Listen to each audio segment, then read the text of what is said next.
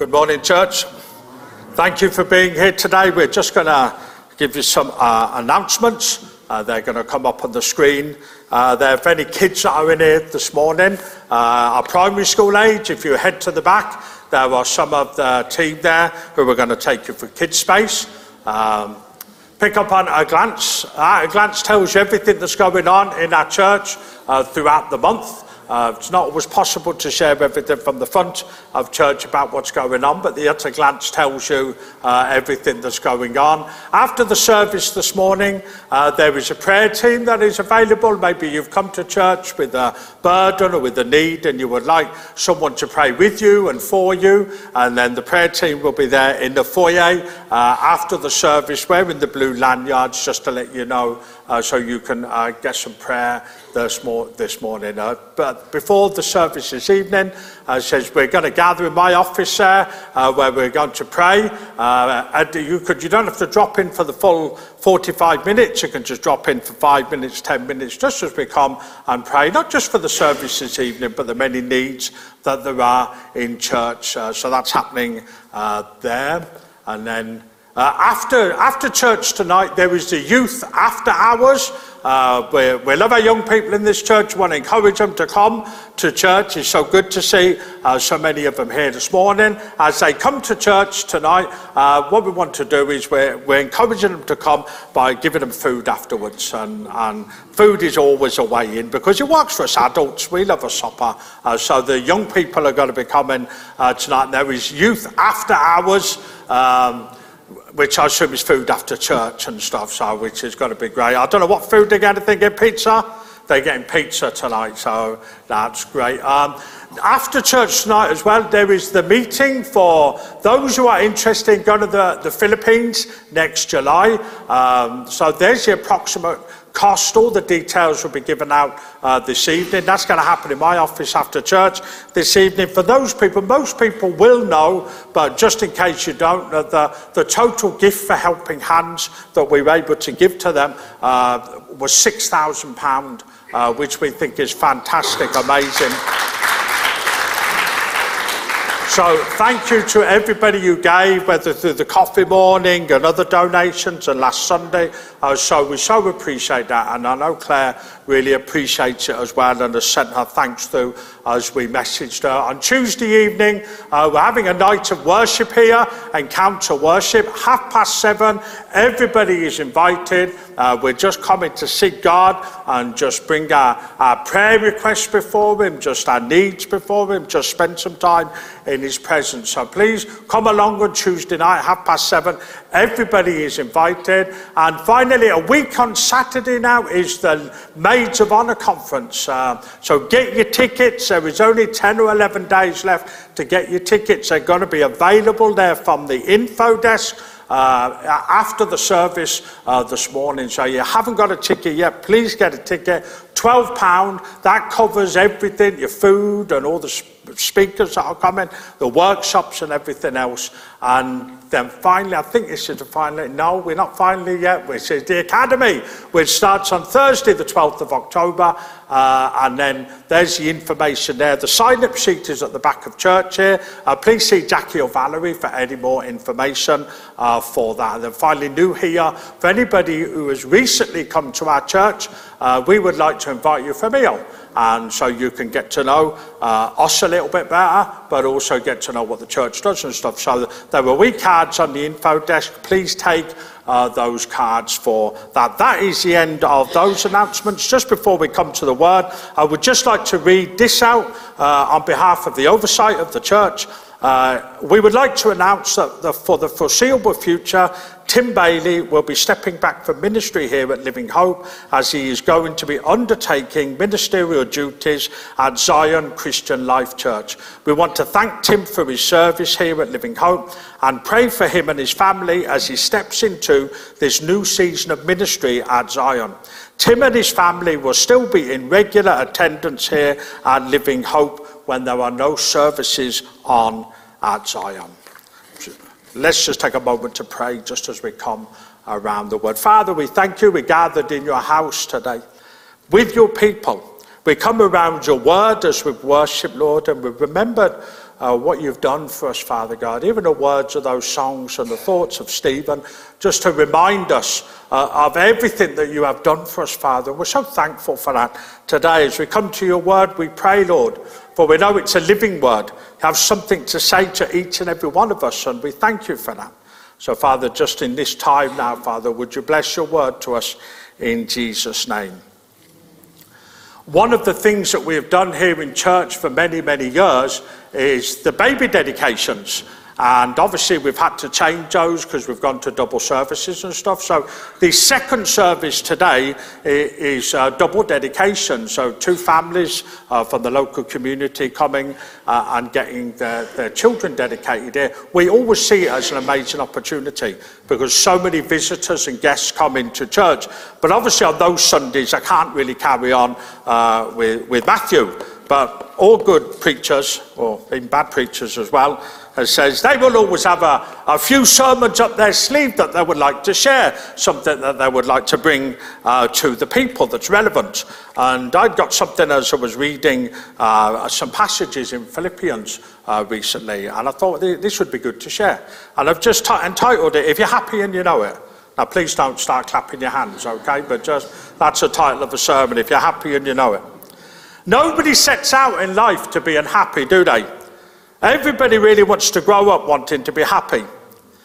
I read this, that the United Nations published a World Happiness Report to measure how happy people are in different countries around the world. The 20th of March is to be observed as an International Day of Happiness. So mark that in your calendar. What you need to do is mark that in your calendar. That's the International Day of Happiness. Finland is the happiest country in the world for the 6th year in a row. I've been to Finland. I didn't stand out too much as, but maybe, I don't know, there's nobody in here from Finland, is there? No, that's good. Thank you, Lord. There we go. So, happiness seems to be important because we live in a world of discontentment, don't we? The truth is, most people are never happy with what they have or where they are. They always want more, none more so than today. It's been noted that we actually get hit with about 3,000 advertisements a day. Power of social media and what we watch on TV, and people use that power to sort of make you think that, listen, if you buy this particular shampoo, it will not only revitalise your hair, it'll revitalise your life. But maybe you'll find that there's food that you can eat that will do everything that you want it to do, that eating that particular food will complete you as a person. I mean, if you want to be debt-free, or you can take 1 credit card, or you can take 10. And advertising just hits us because they understand the power of people who are discontented, who are unhappy. Mr. Ronald McDonald, who's not a great theologian, but he sums up society today by offering us a happy meal. So I did an experiment. I ate 4 of them, but I didn't find myself being any more happier. I didn't eat 4 of them, by the way, just to use an example. It says, I ate 4 of them, but it didn't make me any happier, to be fair. And then I realised the only person who was happy about me eating the happy meal was Mr. Ronald McDonald himself, because he sells 20 billion of them every year. And that's a reality sometimes of people who want to be happy, and there is a discontentment with people. And this rhyme, I know I've shared this before because it's just very short. It says, as a rule, man's a fool. When it's hot, he wants it cool. And when it's cool, he wants it hot. Always wanting what is not. So we've got to look and say, maybe our problem is we look for happiness instead of contentment, because there are some big differences. The lack of contentment is reflected in many ways in our life. We live in this world of huge debt, don't we? People in debt. We aren't content to live within our means. We're offered to go into debt to buy the next piece of electrical equipment that we need, the next piece of furniture that we think will make us happy. We live in that sort of world, don't we? That it's just a little bit better than we can afford. And then we suffer anxiety because we can't pay the bills, or that eventually we have to pay for it. No matter when they say buy now, pay later, you do pay later, and eventually you've got to pay for it. Our discontent is reflected in our high sense of movement, isn't it?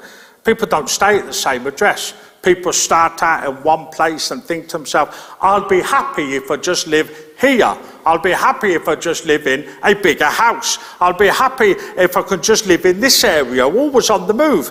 And at times you have to do that because maybe it's work, maybe it's school, maybe it's other things. You have to do that. But a lot of the time it's just people are discontent, thinking the next thing will make them happy, will give them the reason and the purpose for our life. How many times do we see people clamouring for their rights, believing that they will be content if they just get treated right? If you have been mistreated in some way, no matter how small it is, people think, well, I'm unhappy. There's a discontent and will think we'll be happy. People spend money they can't afford on the lottery, thinking, if I just win the big jackpot, that will be it, I'll be happy. It says that will solve all my problems. I'll have plenty of money and I'll be happy. But we've discovered that people who have lots of money, or people who do win the lottery, that doesn't make them any happier or give them any more content. Somebody summed it up with this phrase. They says, we live in this world of an inextinguishable discontent. Our quest is better, and what is next? We want a better job with better pay and a better boss. We want better relationships. We want a better car. We want a better house. And we live endlessly for the next thing.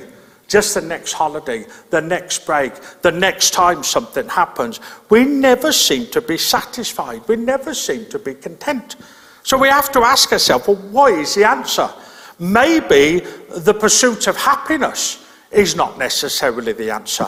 Maybe we've got to look to some verses in the scriptures, as I did a few weeks ago when I read these verses once again in Philippians 4, 10 to 13. And this is the Apostle Paul writing this to the church in Philippi. And this letter to the Philippians, it's got to be careful, the Philippians, he says, this is a letter of great encouragement. He's writing to encourage them. It's basically called the most encouraging letter in the New Testament. Yet he writes it from inside the prison cell. And he writes these words. He says, I rejoice greatly in the Lord that at last you renewed your concern for me. Indeed, you were concerned, but you had no opportunity to show it. I am not saying this because I am in need, for I have learned to be content, whatever the circumstances. I know what it is to be in need, and I know what it is to have plenty. I have learned the secret of being content in any and every situation, whether well-fed or hungry, whether living in plenty or in want. I can do all this through him who gives me strength. So as I said, Paul writes, he says he's in prison. Now, his situation is not like being in prison today. He's chained to a Roman soldier for 24 hours a day. He's not knowing if tomorrow is going to be the day that he lives or dies. Yet he writes these powerful words that says, I have learned to be content, whatever the circumstances. So we need to take a look at what the word content means. Well, the original biblical meaning of the word content is the Hebrew means simply to be pleased. The Greek contentment is an inward satisfaction. So we can sum it up really by saying this, that it is an inner sense of rest or peace that comes from being right with God and knowing that he is in control of all that happens to us. That sums up Paul, doesn't it, in a prison cell, when all he wants to do is be outside of the prison cell, preaching to the people and planting churches. But yet he understands actually that God is the one that is in control. And so for us, we could probably sum it up this way by saying it is being satisfied with who we are, what we have, and where we are going, especially when we can change none of them. Because discontentment often shows itself in the picture that we're unhappy where we are, we're unhappy with who we are, we're unhappy with where we're going. Yet actually we can hold on to this, that actually we can be satisfied knowing that God is in control. John Stott wrote this, and I think this is a great quote. He says, contentment is the secret of inward peace. It remembers the stark truth that we brought nothing into the world and we can take nothing out of it. Life, in fact, is a pilgrimage from one moment of nakedness to another. So we should travel light and live simply. Our enemy is not possessions, but excess. Our battle cry is not nothing, but enough. We've got enough. Simplicity says if we have food and clothing, we will be content with that. So we look at that, and that helps us by way of introduction just to say this, but there is some stuff that the Apostle Paul teaches us here as he's writing this from the prison cell. The first thing he teaches us is this: contentment is something that is learned. He learned to be content in all conditions. It didn't come naturally to him, and it wasn't an instantaneous transformation. It was something that he learned. He had learned to be content whether he had a lot, and he'd been content whether he didn't have a lot, whether he was full or whether he was hungry. He had learned to be content, and he said it's a secret that in any and every situation, whether living in plenty or living in want, he was content. We have to understand us as people, we're not born content or satisfied, are we? I mean, a baby naturally cries out for what they want at that moment. They have no concept of time. None of us who are parents, when our babies woke up in the middle of the night, went over to them and tried to reason with them. You know, when they woke up and they started to cry, we didn't begin a conversation that says, listen, you know what time it is, don't you? It's 3 o'clock in the morning. And you are screaming, you are waking everybody up because you are looking. That would never happen.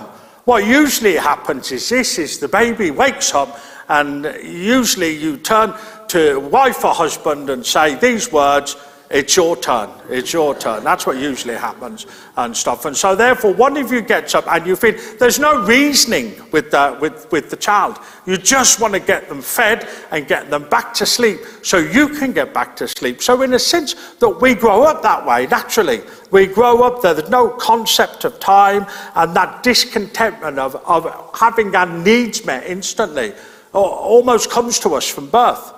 And so that's why Paul says that it's something that he's learned. It's a process, something that he has learned from walking with God every day, understanding that everything major and minor is part of God's plan for his life. You see, our tendency really is to look for things that will make us content, those things that are better, those events that are next, rather than putting forth the effort it takes to learn how to be content. But contentment isn't these things, and this helps us as well.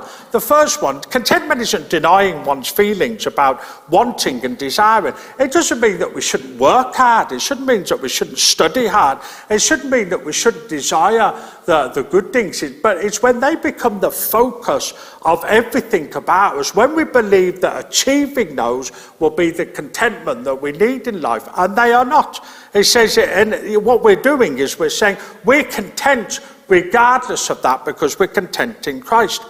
The contentment isn't, secondly, pretending things are right when they are not. But it does display a peace that comes from knowing that God is bigger than any problem, and he does work them out for our good, as it says in Romans 8:28. Contentment isn't a feeling of well-being based on circumstances under control. Often the difficulty is if things are going well in our life, we are content, and that contentment makes us happy. Actually, when Paul writes this, he says this is regardless of circumstances. The secret to being content is regardless of the circumstances that are happening, the stuff that is happening, he is content. And that brings us on to the next point, that it's not based on external circumstances, but rather an internal source, as we shall see in a second. Contentment is one of these things that it's a matter of accepting from God's hand what he sends, because we know that he is a good God and he wants to give good gifts to his children. He doesn't always want to give us everything that we want, but he does always give us everything that we need. And it's important for us to understand that. The secret to contentment then is not getting everything you want, but it's adjusting your priorities to what can I live without, rather than what do I need to get to make me happy. If people live their whole life thinking, if I just get all this stuff, that will make me happy, eventually they will get all that stuff, but it still won't make them happy. It still leave a gap in their lives saying, I'm still not content. So what was Paul's secret? Well, Paul's secret is simply this, that contentment for him comes from who we are and what we have in Christ. And he uses a famous verse that he has written and simply says, I can do all this through him who gives me strength. He's talking about Christ Jesus, who gives him the strength to be content in all circumstances, to strengthen him no matter what he faces. You see, the original phrase that gives me strength simply means he who empowers me, he who infuses me with strength, he who gives me the strength to face whatever circumstance that I am going through at the moment. You see, the verse is written in the present tense, which simply means that it's continual. It's everything that we face day by day. All the circumstances that you're facing today. As Pastor Reese said as he led the worship, he says some people are facing the most difficult of circumstances at the moment. And yet to know this, that he is the one that gives us strength, the one that empowers us, the one that infuses us to help us face the battles that we are facing. That's simply what it means to be content. You see, we simply learn it through this dependence and trust on Christ. Paul's sufficiency, and that word is so important, sufficiency, that Christ is just enough for him. It's just enough for him in everything that we're facing. Whether he discovers it through his peace or his purpose, he enjoys it regardless of life circumstances. See, often we think that it's unfair. Sometimes when you look at other people and think to yourself, well, they seem to have everything that I want. It's not, coincidence that one of the 10 commandments is do not covet. We simply do not look at what somebody else has and desire that. And the truth of it is that God understands our hearts more than we understand ours. And that often is where the problem is sometimes with contentment. We may look at somebody else and say to themselves, oh, look at them, they live in a bigger house, or they go on holiday here. Or they've got a bigger TV, or they've got this, and you use it and you look at it and say, life's unfair, because you may say, well, maybe they don't work for it, maybe they haven't paid for it, but it doesn't, whatever reasons, and we become discontented because we compare our lives to other people. And yet actually as believers, our contentment is found in Christ. Doesn't mean that we shouldn't have nice stuff, doesn't mean that we shouldn't have stuff, but that stuff shouldn't own us, because it will rob us of our contentment if our contentment is not in Christ Jesus.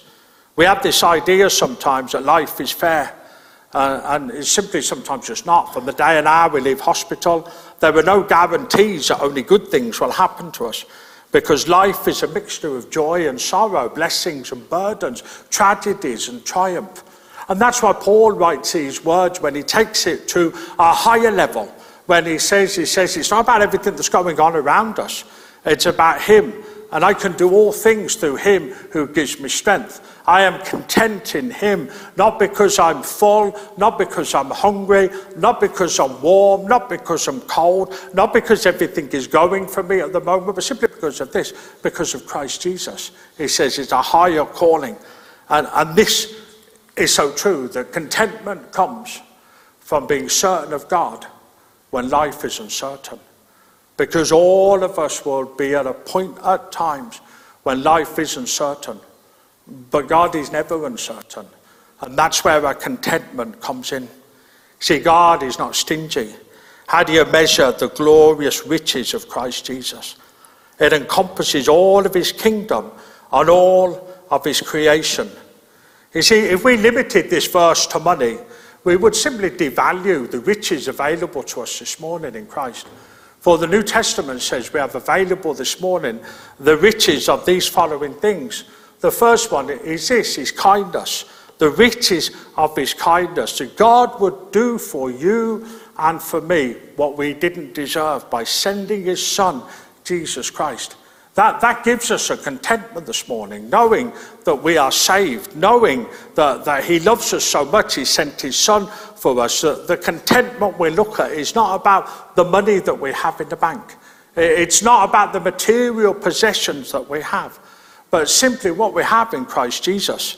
We see the riches of his glory in Romans 9:23. We see the riches of his inclusion in Romans 11 verse 12, that he sent his son Jesus to die on the cross for each and every person, for every single one of us.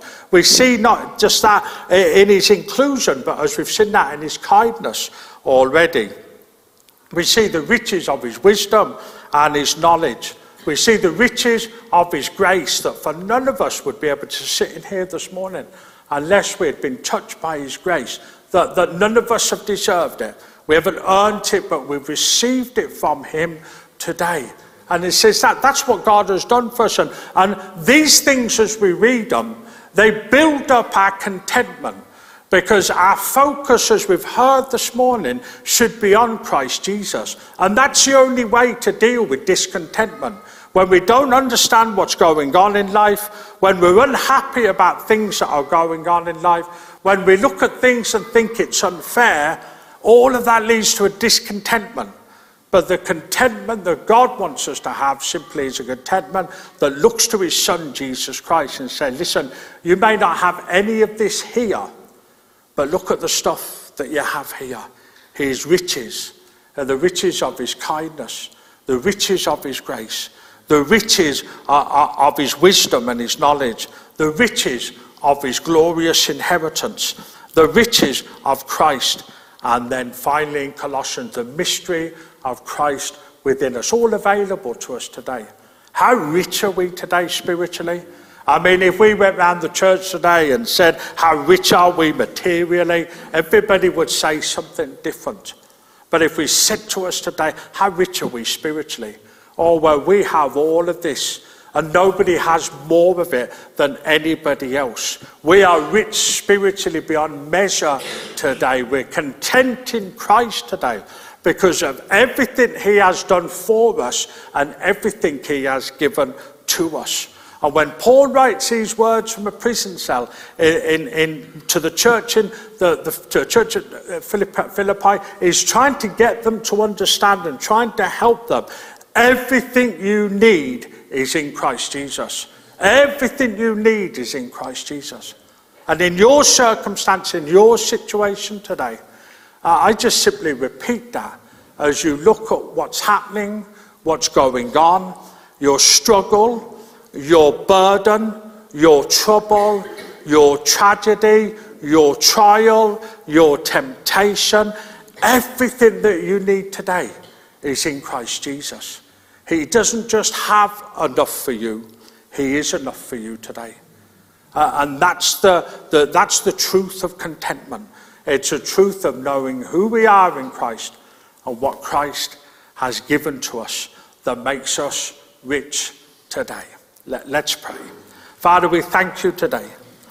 Father, we read your word and see, Father God, that you deal with the matters of the heart. And one of the matters of the heart here is the discontentment at times that people feel. But you give the answer, the solution. You give the remedy. Whatever it is that we are looking for, it is found in your Son, Christ Jesus. For we do not need to be content with what we have here and around us.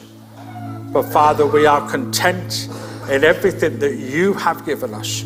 We are content in everything that we have today in your Son, Jesus Christ. And we come and we say thank you for that. And Father, for those gathered here today who are carrying a burden and dealing with a trial, walking through some trouble, Father, we pray over them today that truth that your Son, Jesus Christ, is enough for them. He's not Jesus and something else sorts a problem out.